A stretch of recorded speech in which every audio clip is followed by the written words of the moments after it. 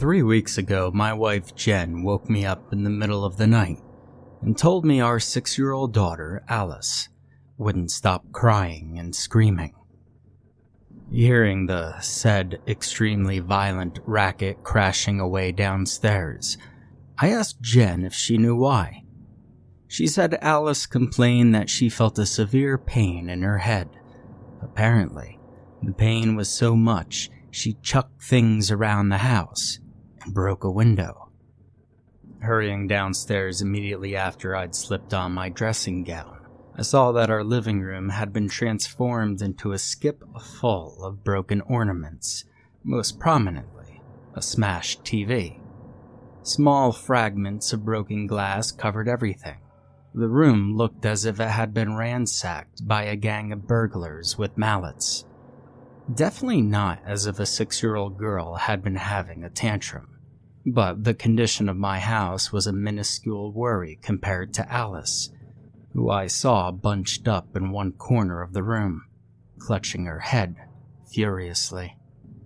My daughter had seemed to run out of energy after her episode, and lay quivering on the floor like jelly, but I could tell that the pain had not yet departed.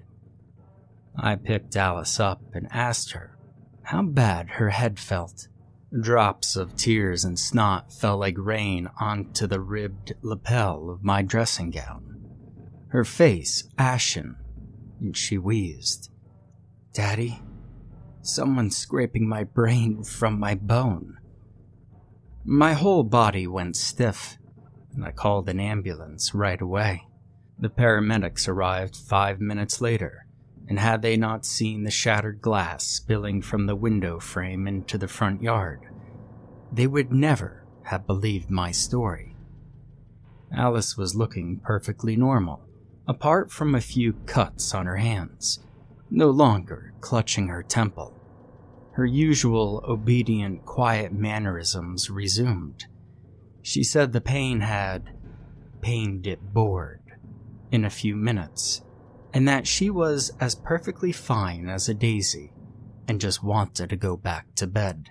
Now, undoubtedly, everyone was still concerned, mostly me. I was still as pale as Swiss cheese.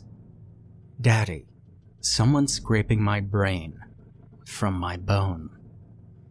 Jen, I, and the paramedics all apprehensively insisted she was taken quickly to the hospital and given a checkup, and at least get her wounds dressed. She allowed herself to be escorted there, tired but showing no further signs of pain nor anxiety. Alice's transition from the hellish blazing fire into the simply mild disposition was so startlingly rapid that it, in itself, was disquieting. We returned home a few hours later, as the doctors said she was indeed as perfectly fine as a daisy. Now, a head scan revealed no injuries, and the pain was probably due to getting up from a horizontal position too quickly. She slept in our room for 3 nights after the incident, and that seemed to be the end of it. Now, I returned home from work one day to the sweet, mouth-watering smell of chicken, which Jen had cooked up. I was surprised Alice wasn't downstairs yet. You see, it was her favorite meal, and on days when we had roast chicken, she would always be the first one in the dining room. Assuming Alice was upstairs playing with her dolls or her new crafts kit, I called her and her brother Josh downstairs for dinner. Josh was down a minute later, but Alice seemed to be taking longer. I called her repeatedly, turning the volume up a notch each time. She would neither reply nor come downstairs. Going up to her room myself, I opened the door to see her pulling a miniature denim skirt onto her doll. "Alice, darling, it's dinner time. Quick, go downstairs now. Alice, come downstairs." She blatantly shunned me. Stepping into the room, I yelled at her and asked why she was ignoring my calls. "Why are you shouting?" she asked, looking at me felinely like a startled cat.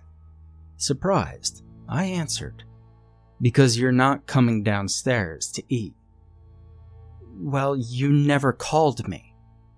Oh, I called you lots of times, loudly as well. Josh heard me, and his room is further away from the staircase than yours. And I thought you liked chicken. Didn't you smell the nice aroma? No, I didn't hear you either. You could have said it louder. Plus, Josh didn't tell me. In an annoyed manner, she brushed past me and went downstairs.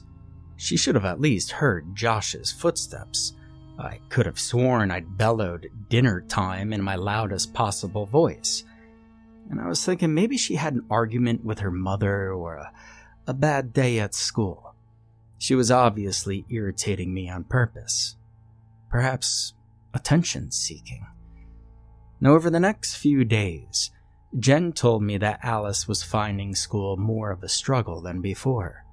She had to be moved closer to the whiteboard, as she couldn't read the writing from where she used to sit, and sometimes complained of blurred vision.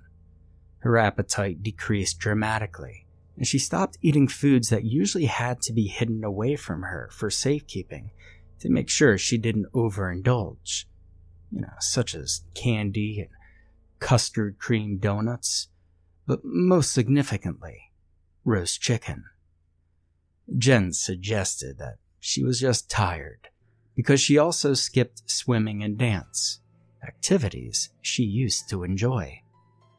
And then, just last week, after I came home from work, I noticed that Alice wasn't downstairs. I decided to try calling her name, wondering whether she would decide to ignore me once more. This time, she came down after a minute. I asked her why she decided to ignore me the last time I called her. "Did you?" she asked. Well, it turned out she actually hadn't heard me this time either. With two mischievous kids to deal with all the time, I had become a pro when it came to spotting a fib. But it seemed too real for that, and I thought perhaps she really was going deaf, or we were all living in another universe. It was Josh who prompted Alice to go downstairs after hearing me call her. Furthermore, he said that even though he was in her room, she kept on telling him to get closer, because she couldn't hear what he was saying. After a concerning discussion with Jen, who had also been noticing similar problems, we both decided we would take Alice for a sight and hearing checkup in the morning. Now, during the night, I heard quiet noises around the house, such as knocking and clicking, or the occasional creak of a door hinge. At first, I just dismissed them. But after hearing the sound of distinct footsteps outside my room, I started to become concerned. I got up to see if all the windows in our room were closed, and they were. Marginally bewildered, I went out to see who was walking around the house. Beams of bright yellow light escaped from the edges around the door of Alice's room. "What are you doing up so late, Alice?" A strange metallic smell caught my attention before I even approached the room. An horrific sight greeted my eyes as I opened the door, and I instantly recoiled in shock and terror. Alice's face was in an unrecognizable state. Blood covered her head and clothes, and there were blonde hairs everywhere. Her lips were missing, exposing her teeth, which were also covered in red. And then there were patches of clearly exposed flesh along her left arm. A finger was almost completely stripped of flesh, and solid bone protruded out of it. Worst of all was a large gash in her head, where blood was still oozing out. In her right hand was a pair of scissors. Blood stained the walls and the circle of carpet around her, and waves of panic struck me like solar flares. For a moment, it occurred to me that I could still be asleep, possibly having a nightmare. And so I slapped myself twice, delivering each strike with great force in a desperate attempt to return to reality. However, The scene continued to remain in front of me. It was disturbing and vivid. When she looked right at me, I nearly jumped out of my skin. Oh my goodness, Alice! I screamed in shock. Did you do this to yourself? Why would you do this? She kept on staring at me, and a terrifying realization dawned upon me. For some reason, she couldn't hear me. I shouted at the top of my voice, "Why did you do this to yourself? Doesn't this hurt?" Alice inhaled sharply in fear. It was like before, Daddy. I felt something was scraping me. It was between my brain and my hair, like before, but this time it was inside my arm as well. It's scraping me everywhere. It was between my arm bone and my arm skin, Daddy. You have to help me get it out. Right after she stopped speaking, she felt it return. Her shoulder writhed in discomfort, and she plunged the scissors into her collarbone, trying desperately to separate her flesh from her bones and remove whatever was in between, scraping her. I grabbed her hand and restrained her before she could do any more damage, yelling at her to stop. She resisted my strength, trying as hard as possible to cut herself again. After a while, she shrieked loudly, then gave up, her tawny body limp and convulsing in my arms. I choked on my saliva. I'd never been more terrified in my life. Daddy, someone's scraping my brain from my bone. Echoed in my head on repeat, like the screaming of a fire engine siren. I looked at the wounds she had inflicted upon her arm.